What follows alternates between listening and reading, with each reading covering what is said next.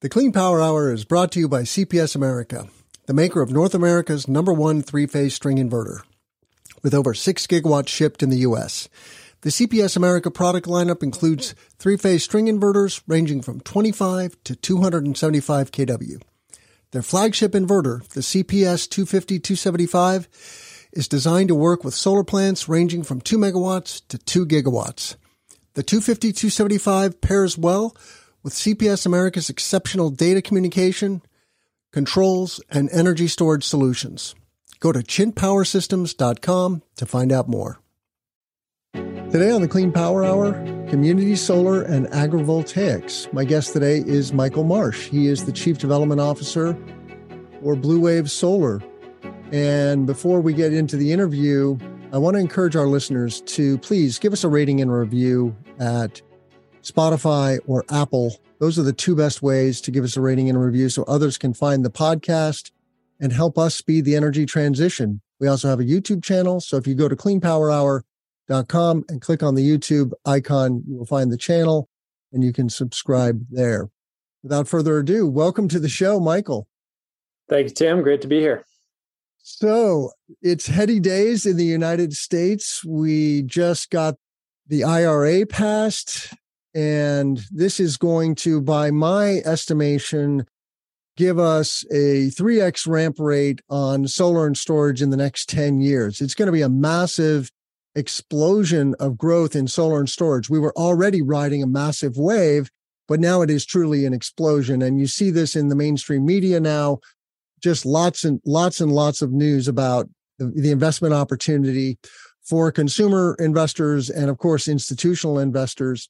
And BlueWave is a good example of that. We will get into that story. But for our listeners, Mike, what is your background? How did you get interested in clean energy? And how did you come to BlueWave? Yeah, it is heady days. We're thrilled and excited. And yeah, quickly, my background, I come from conventional real estate development. About 9 years ago, was lucky to connect with the founders of BlueWave, very early days when they were growing up, building the company in Massachusetts. I had the opportunity to come in and apply what I knew about building, golf courses and office towers and take that into the solar game and go build a bunch of projects, but also our development team from the ground up. And, 9 years later, I've never looked back at doing anything else because, the purpose and the mission and everything that I think a lot of folks are in clean energy for is what's drawn me and what's going to keep me here for the long term. Yeah. I love solar because there are so many mission-driven people and companies. I am a fish in water, so to speak. I joined the solar industry full-time in 2016, but I grew up doing solar thermal in my backyard in Albuquerque, New Mexico in the 1970s. I didn't know what PV was at the time. It was not really in the landscape. It was very expensive. It was there. It was invented in 1954, if you didn't know that. And I just named my sailboat Vanguard 1 after the first satellite that the U.S. launched, which was solar powered. And so solar, had a good 70 years of maturation. So it's mature technology. The cost adoption curve has brought the price down significantly. It's down about 80% in the last 10 years. And now we are just leaning in and stepping on the gas.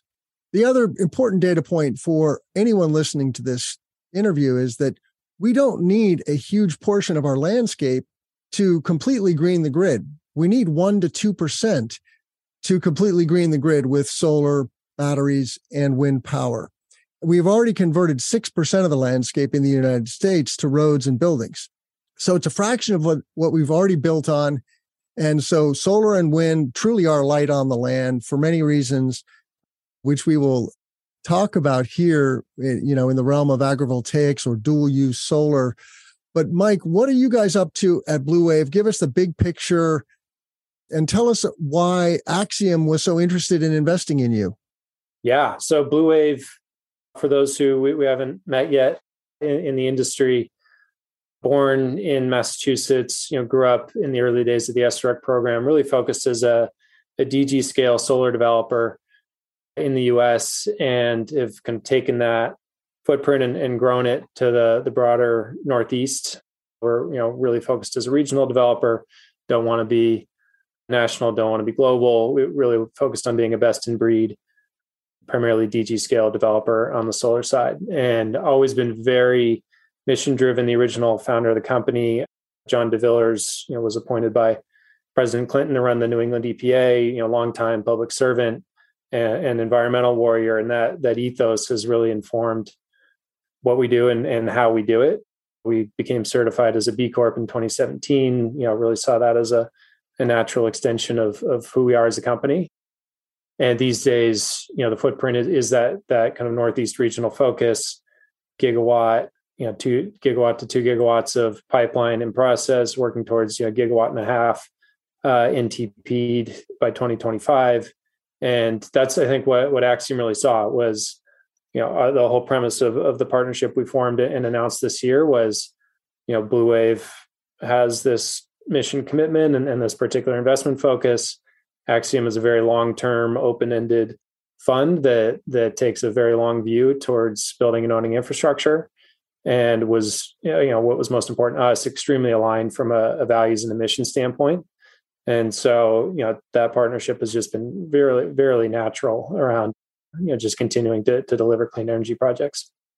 Yeah, I can imagine that development is very capital intensive, and you want to make as big an impact as you can in your lane, right? And you guys are working in the community solar arena primarily.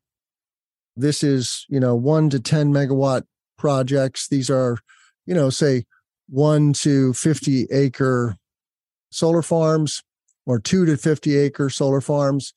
And you really made a mark, in my mind, by being thought leaders in the realm of agrivoltaics. I want to geek out on that. That's a very hot topic because I think it appeals to rural communities that you can do agriculture on solar farms. It doesn't have to be, quote unquote, an industrial only facility. It can be an agricultural facility. You can grow crops. You can graze sheep under solar arrays.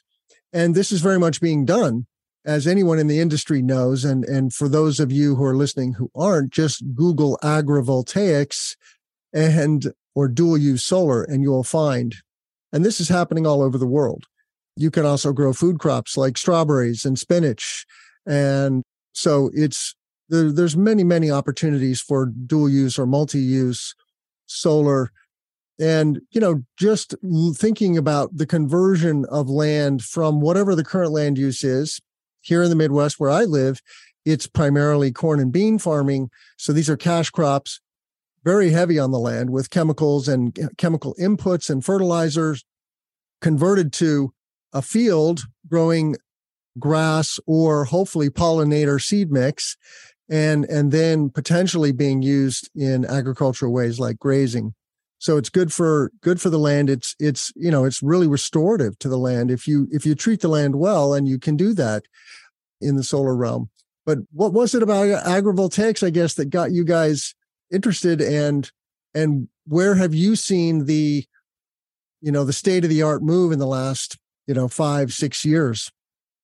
Yeah, to your point, there's, we as an industry, we are light on the land relative to lots of other uses, relative to a parking lot or a subdivision. But still, when you look at the use of land for solar and you kind of draw out the curve, particularly now with the passage of the IRA and a lot of the other supportive federal and state level policy, we're talking about millions of acres going into a solar use. And I wouldn't necessarily use the word conversion because you're not necessarily taking land away from another use for the long term. But still, you're talking about millions of acres that will go from being whatever it is today to primarily a solar use. And we thought about that, and you looked at what was happening in the early days of the industry. It just felt like there was a lot of waste. You'd build a solar array, and at that time, we're just running around just trying to get projects done because the industry was in its infancy. But you put up a fence and a gate and kind of lock the gate and walk away, and totally miss the opportunity to keep using the land, under the panels, around the panels for a more productive, long-term purpose. So, combine that sense of a missed opportunity with our values around, kind of triple bottom line, thinking about not just the ecological impact, but the local economic development impact and the clean energy impact. And there's this huge and very natural opportunity to do more with the land where we are building a project. So what that has led us to over time, and others have been on this journey as well, is yes, absolutely, we should be planting in and around arrays with pollinator friendly seed mixes. That's, in our view, kind of table stakes at this point. Everybody should be doing that everywhere. Grazing sheep is also really natural. It actually just makes pure economic sense from an O&M standpoint. Sheep operating costs are not rising with inflation, while the cost of running a gas-powered mower is, for example. But even there's an even more elegant synergy where, plants love shade, certain plants love shade, solar panels love the evaporative cooling of crops planted beneath them. There's even, the more you look, the more you see these really awesome synergies between, an active agricultural use and a solar use. Yeah, I'm glad you pointed that out. It's not only a viable place to grow crops under, in the shade under the solar panels, and the sheep love the shade as well, right? It makes them less thirsty, less heat stressed. And so when you visit or see photos of sheep on solar arrays, you often will see them basking in the shade. But it's good for the solar production, right? Heat is the enemy of solar panels, which is a little ironic because they're designed to capture energy from the sun. But heat causes resistance, and the array will be less productive as it heats up. So that evaporative energy from the plants is cooling the backside of the array and cooling the array in general. And so it's a win-win. We are also creating organic farm ground. After a solar array has been there for 30 years, from whatever the land use was, of course, there's different land uses that came before the solar. Here in the Midwest, though, it's mostly row cropping, and so steel piles and some buried cables in the ground is absolutely benign and good for the soil. The soil is resting and gathering much more biotic activity. Many more microorganisms are going to be growing in that soil, and truly you can have organic farm ground, which is going to make the ground more valuable. So it's just a win-win-win. And then there's, of course, the economic aspects of this. This is a huge economic boon and boom for job creation, for, growth of technology, that whole economy, making the energy transition, stepping us back from the brink of climate chaos, improving human health. The benefits of the clean energy transition are so many and so rich, it boggles the mind. We forget sometimes, and that's the other thing that I like about the solar industry, is that we are more conscious of this. But fossil fuel pollution kills 8 million people a year in the world.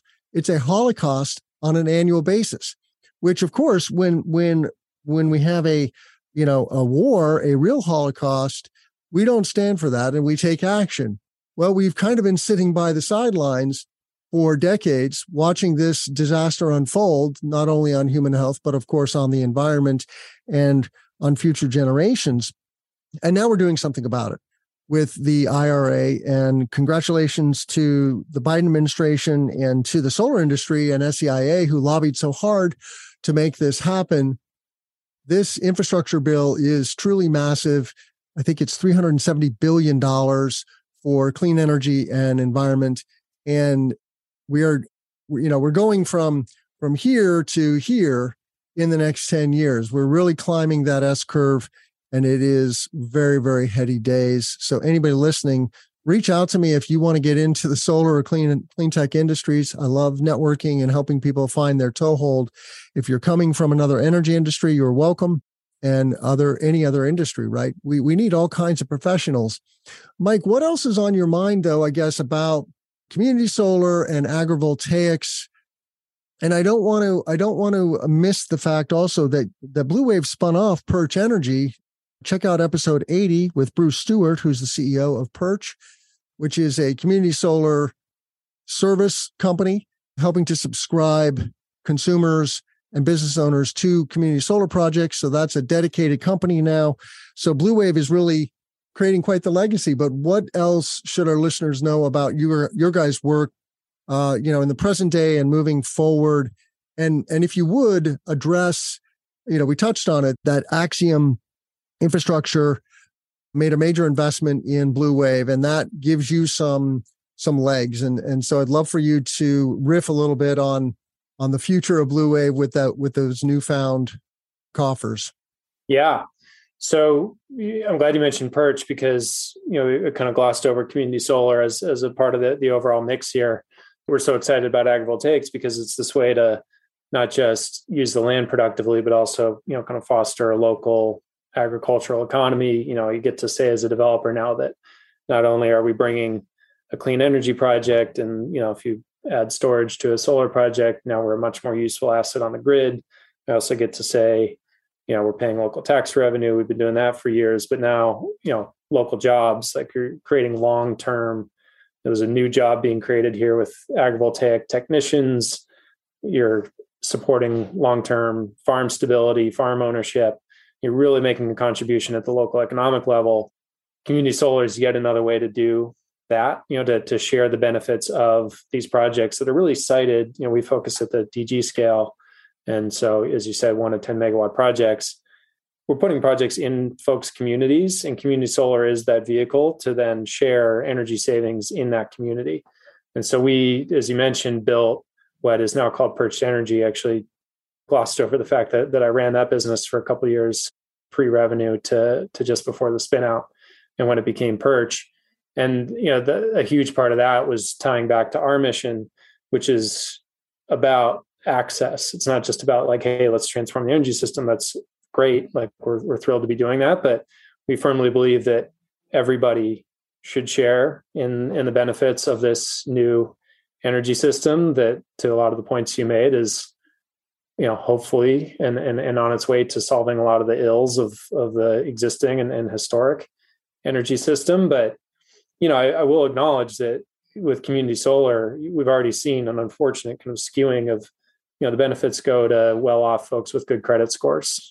That's who the industry's kind of served so far in the majority. So, Bruce and the folks at Perch have been working hard, and we at BlueWave have still been working hard to, find ways to get community solar into low and moderate income communities where, in a lot of cases, those communities have borne the brunt of the existing energy system. I'm thrilled to see the energy justice and environmental justice focus in the IRA and the structure of the IRA and the incremental tax credits or incremental value on the ITC, because we firmly believe that's critical to a just energy transition. And to tie that out to your question on Axiom, that's a lot of what they see as well. Is their investment focus is a very clear social element to it, in addition to the clean energy and dollars and cents focus. And we're on that mission as well. So, taking the benefit of that partnership where we've kind of grown out of the stage of, small companies with, a couple bucks and a good idea, into the stage where, we're trying to build large infrastructure at scale. We're really excited to have the benefit of a capital partner with a long-term view and the kind of resource that we feel we were going to need to be effective and compete for the long term. Yeah, I sitting here listening to myself and yourself, it reminds me of just the layer cake that is this wonderful thing called clean energy. We're creating manufacturing jobs. We're reshoring manufacturing. There's significant incentives in the IRA to reshore manufacturing, and that works, right? That's industrial policy. Q-Cells is looking at building a ginormous solar and storage factory here in the U.S. now. And it takes that long-term, assurity that there is going to be a glide path, so to speak. It's good for landowners. A landowner in the Midwest can triple their income converting from leasing their land for cash cropping to leasing their land to a solar developer who's going to give them guaranteed income with a small escalator for 20 or 30 years. And so it is good for rural communities. And then, of course, there's the tax income for the local districts, primarily school districts, but all kinds of taxing bodies. We have like 15 different taxing bodies in Illinois that benefit from clean energy projects. And these rural communities really need a shot in the arm. They are struggling. They're struggling to keep the next generation interested in these small town communities. They want, the young people want to go to the big city where the action is, and they are leaving in droves. And so this provides an anchor for landowners. So I know that solar and wind have their critics. I don't know if you have any comments about that. You do see stories in the news of projects getting not permitted, for example, or there being what we call NIMBYism. It's something that we in the solar industry need to take seriously and need to get better at being proactive about educating communities. What is this? How does it work? What are the long-term impacts on the land? What happens to solar panels when they're decommissioned and those kinds of things? What are your thoughts about developing solar projects and local communities? It is critical. I think if we want to keep our social license, and you see what happens, when an industry starts to lose that with oil and gas, and I would even argue some of the utilities, if we want to be in this very favorable position we're in now, where we're viewed as a solution and not a problem, we have to be incredibly responsible with the way we approach local communities and the way we use land. And that really does, for us, tie back to agrivoltaics in a lot of cases, because when you're going to a community and saying, yeah, I'm going to take this 50 or 100 acres and it's going to become a power plant, and some folks may not like the view, but it's going to have big picture environmental benefits that are very abstract and you may not ever see a piece of in any real way. That's very different and a lot harder conversation than going to folks and saying, I know this is some of the best farmland in town. Great news. It'll continue to be actively farmed. In fact, the farmer who's been farming it for 2 generations will continue, that family will continue to actually farm it, not just own it and collect a check. And we're going to pay the local tax revenue and all the points you made. It's not a panacea. It's not going to solve every person who doesn't like the look of a solar project and their objections, which, we understand, right? Folks come into a community with the expectation that it's going to be more or less the way it was when they got there. And a solar project introduces change. And then everybody, no matter where they live or where they sit, has a gut reaction to change, and it's not always positive. And so, we understand that, but we do see real tangible things we can do in the way these projects are developed. Community outreach in the front end is always just the right thing to do. But then, really highlighting a lot of these benefits where it's not a long-term loss of farmland. It's an opportunity for folks to participate directly through community solar if that's available. That goes a long way for us, as an industry to keeping our social license. Hey, everybody. Thanks for listening to the Clean Power Hour or viewing it on YouTube. We do have a great YouTube channel. If you're not subscribed, please go to cleanpower.group and hit that YouTube icon and subscribe to our channel. Of course, you can find all of our content on your favorite audio platform as well. So please give us a rating and review. Back to the show. Yeah, I love the low and middle income aspects of solar and community solar. There's major incentives in the IRA incentivizing developers to use, American-made products and to benefit low and middle income communities.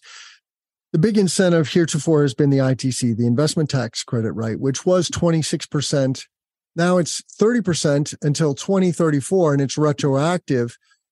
And so that is just very good. We have a standalone ITC now for storage, but the ITC goes to 60% on some projects now, depending on the content of the technology and the constituents who are going to benefit from the project. So that is huge.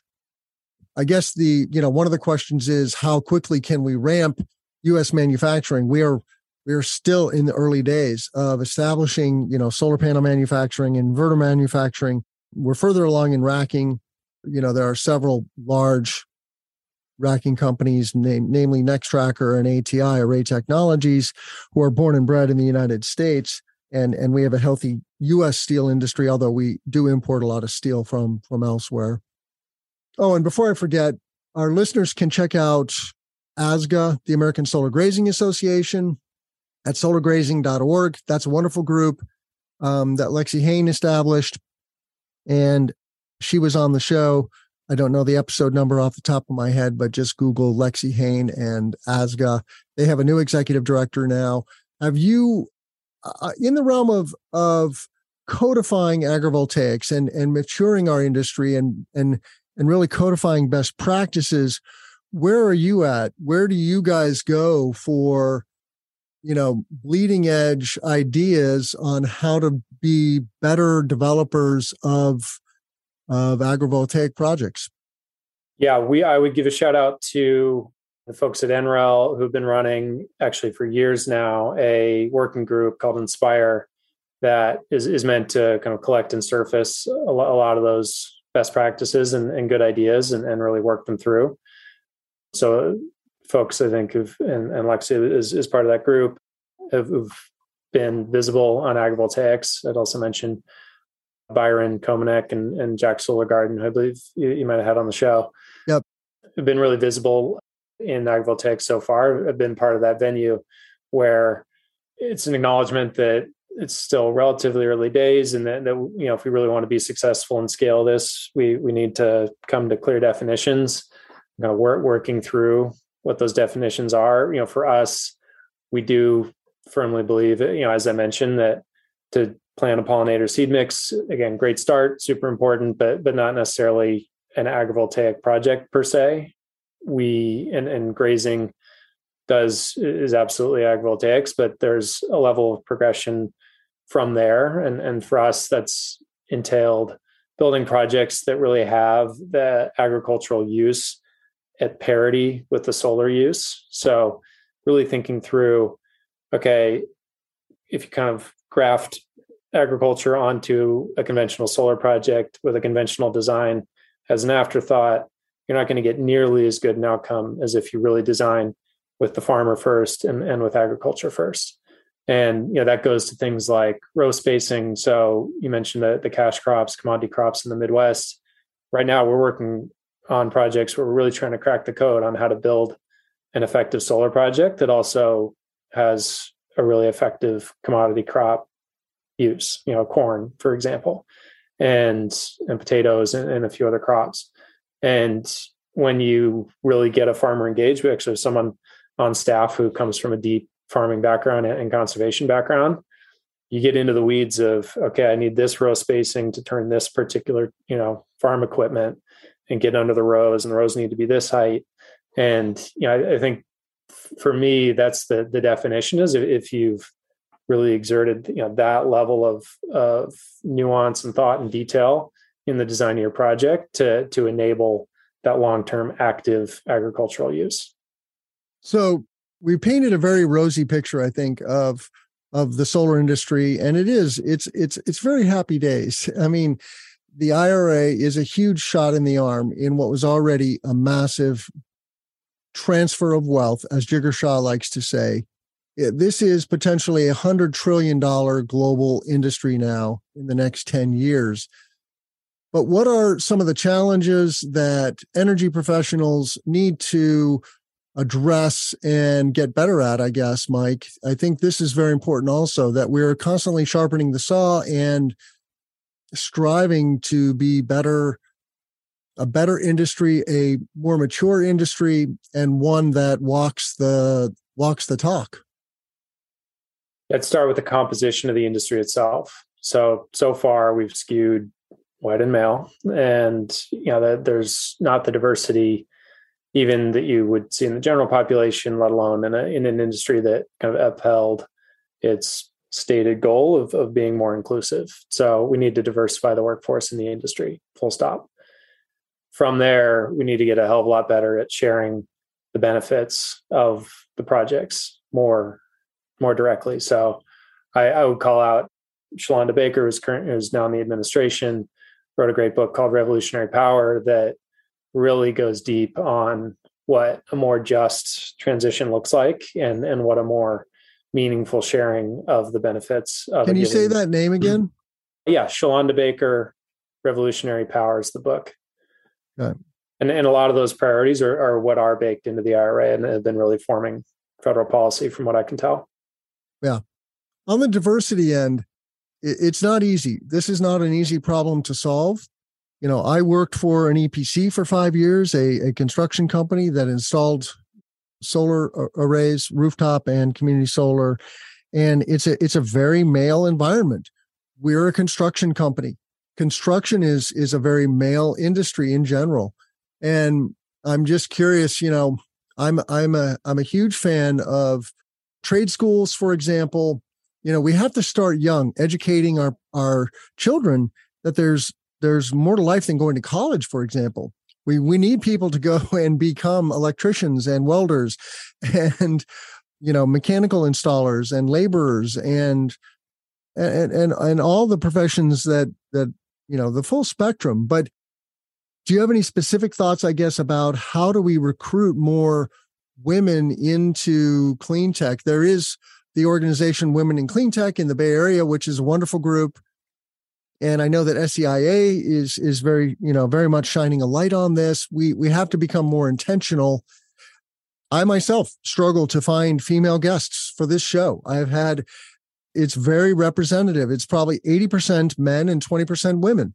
And it needs to be more 50-50, which is what how the population is. But what are your thoughts about how do we get more women and people of color? I guess both populations are significantly underrepresented in clean tech and clean energy. What are you guys doing, I guess, to solve this problem? Yeah, summer of 2020, we sat down, as a lot of folks did at that time, and wrote out a plan and some goals focused. We published it as our anti-racist action plan, and we actually just published a piece kind of holding ourselves accountable for progress relative to that plan. But a lot of what we've done so far is really focus on long-term talent pipeline development.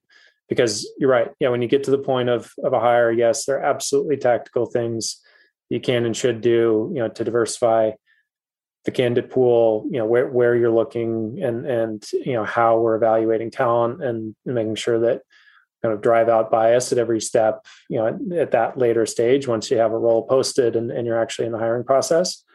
But to your point, that only goes so far. What we really need to do is focus on long-term pipeline and talent development. And so, we've formed a lot of partnerships with folks in the industry, folks, educational institutions in our neighborhood in New England to foster that long-term development. It's very much playing the long game, but that's where we've put the most effort. Very good. Very good. Well, in our last couple minutes together, Mike, what else are you excited about? You mentioned utility storage in our pre-show conversation. If you want to talk about storage, I love the fact that we now have standalone ITC on stationary storage. Of course, we're on the cusp of the electrification of transportation en masse, and that is a huge piece of the puzzle, so to speak. 40% of greenhouse gas emissions are related to transportation. And you don't see it today in the US, right? Less than 2% or so of car sales or car and truck sales are pure EVs. But within 5 to 7 years, it's going to go to 100%, and it just takes 7 doublings. Once you're at 1%, 7 doublings gets you to 100%. And you'd be surprised how quickly that can happen. And then you look to the future by going to Western Europe, and they're already there. In Norway, I think BEVs and plug-in hybrids are 80% of new car sales. And then there's other countries, the Netherlands and Germany are on the 60% range, something like that. So Europeans are going hard after it. It helps that energy, they're paying more of the true cost of energy in Europe. We have very cheap, dirty fossil fuels here. And we complain about $5 a gallon gas. Well, go to Northern Europe. It's $10. Literally, it's twice what we pay, if not more. And the same on natural gas and other fossil fuels. Energy is just not cheap in Europe. And they make smaller homes and they drive smaller cars and they have way, way better public infrastructure for transportation. And so there is a benefit to humans paying the true cost of energy. It shouldn't be cheap. It's a good. We want affordable energy, but dirty energy should not be cheap. Certainly, I'm not opposed to clean energy being affordable, and certainly that's a thrust of and a major winning point for community solar is it does make solar truly accessible to anybody who pays a power bill can now participate in the solar and storage economy. But what are you guys doing in the storage arena? Yeah, so excited about storage because it really is, it's the answer to the question that we've created by trying to scale a whole industry doing intermittent distributed generation, right? And as we've kind of waded into storage and really wrapped our minds around what's possible and all the different use cases, what emerges really quickly is, within the kind of walls of BlueWave in our portfolio, but even more broadly, in given state markets or RTOs or even at the industry level, we have this huge opportunity to manage like a much more comprehensive, holistic energy transition than you do if you just think in terms of, a narrow slice of, I build these intermittent generation projects and it's somebody else's problem to figure out, how to manage that at the grid level. We can, by understanding kind of the grid problems that we create with our renewables projects and the potential solutions that storage represents, we can really drive the overall transition faster by coming to utilities, coming to regulators, coming to policymakers and saying, here's how these two things can work well together. And here's what we need to do to, dramatically accelerate the deployment. I think you quoted Jigger earlier, and one of the things I always, stuck in my head was just deploy. Like we have the technologies, it just needs to get out there. And, as we've kind of wrestled with first climbing the learning curve ourselves, but also then helping, folks we deal with at utilities on the technical side, really understand what's possible with storage. It's clear that we as an industry need to be able to really clearly articulate those value propositions as a kind of macro level, but also at the technical level to get more of the stuff deployed. And so I'm excited about that. I'm excited about, really getting to that point where we can bring that value prop to the table and enable a much more, much faster and more just transition.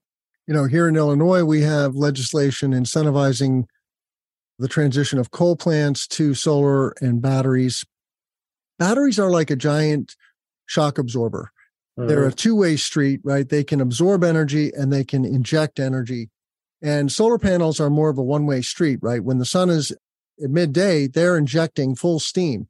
And that can be a stressor on the grid. And so batteries are very good to pair with solar in the greater scheme of things. They, of course, also provide a much broader shoulders to clean energy. You can store energy from the sun in a battery and then discharge it later in the evening. So you get more resiliency in the case of a grid outage. You get more benefits financially. There's a greater value stack to the storage facility. In ERCOT in Texas, there's as much storage now in development on the grid as there is solar. And solar, Texas passed California, I think, as the number one solar market this year. So there's just massive expansion of solar and batteries now in many parts of the country. Not all, but many. And I happen to be in one of those places. We have a $250 per kWh incentive. That's per kWh, per kilowatt hour, to install solar, to install storage. So if you're a solar installer, solar developer, and you haven't been doing storage projects, you should get in that game, and you can reach out to me and I will tell you how to do that. You have to find the right partners. Not everyone understands PJM and MISO. Those are the markets I operate in most, and every market has its unique value stack. So you have to really get dialed in with some local companies that understand that and can dial that in. The ROI for customers is eye-popping, right? It's a 2-year payback on the storage now, and solar and storage, it overall is like 5x what the solar alone would have given you in terms of ROI. So it's a total game changer. And that's only getting sweeter now with the IRA at our backs. Mike, it's been a great pleasure. I really congratulate you on all your success at BlueWave. Congratulations on, the Axiom acquisition. And how can our listeners reach you? Thanks so much. It's been a great time. Really appreciate all the work you're doing to spread the good word on clean energy. And if folks want to find us, it's bluewave.energy. Very good. Well, I'm Tim Montague. Please check out all of our content at cleanpowerhour.com. Give us a rating and review on Apple and Spotify. We make this content for you. And if you're listening to this, the best thing you can do is give us a rating and review. Of course, subscribe to the show on your audio platform and on YouTube, and share it with a friend. Just send them a link to a show sometime and say, hey, check this out. That would be wonderful. Please reach out to me. I love hearing from my listeners. I'm TG Montague on Twitter. You can reach me on the contact form on cleanpowerhour.com. And with that, I'll say, let's grow solar and storage. I'm Tim Montague. Thank you, Mike. Thank you. The Clean Power Hour is brought to you by CPS America, the maker of North America's #1 three-phase string inverter, with over 6 gigawatts shipped in the U.S. The CPS America product lineup includes three-phase string inverters ranging from 25 to 275 kW. Their flagship inverter, the CPS 250-275, is designed to work with solar plants ranging from 2 megawatts to 2 gigawatts. The 250-275 pairs well with CPS America's exceptional data communication, controls, and energy storage solutions. Go to chintpowersystems.com to find out more.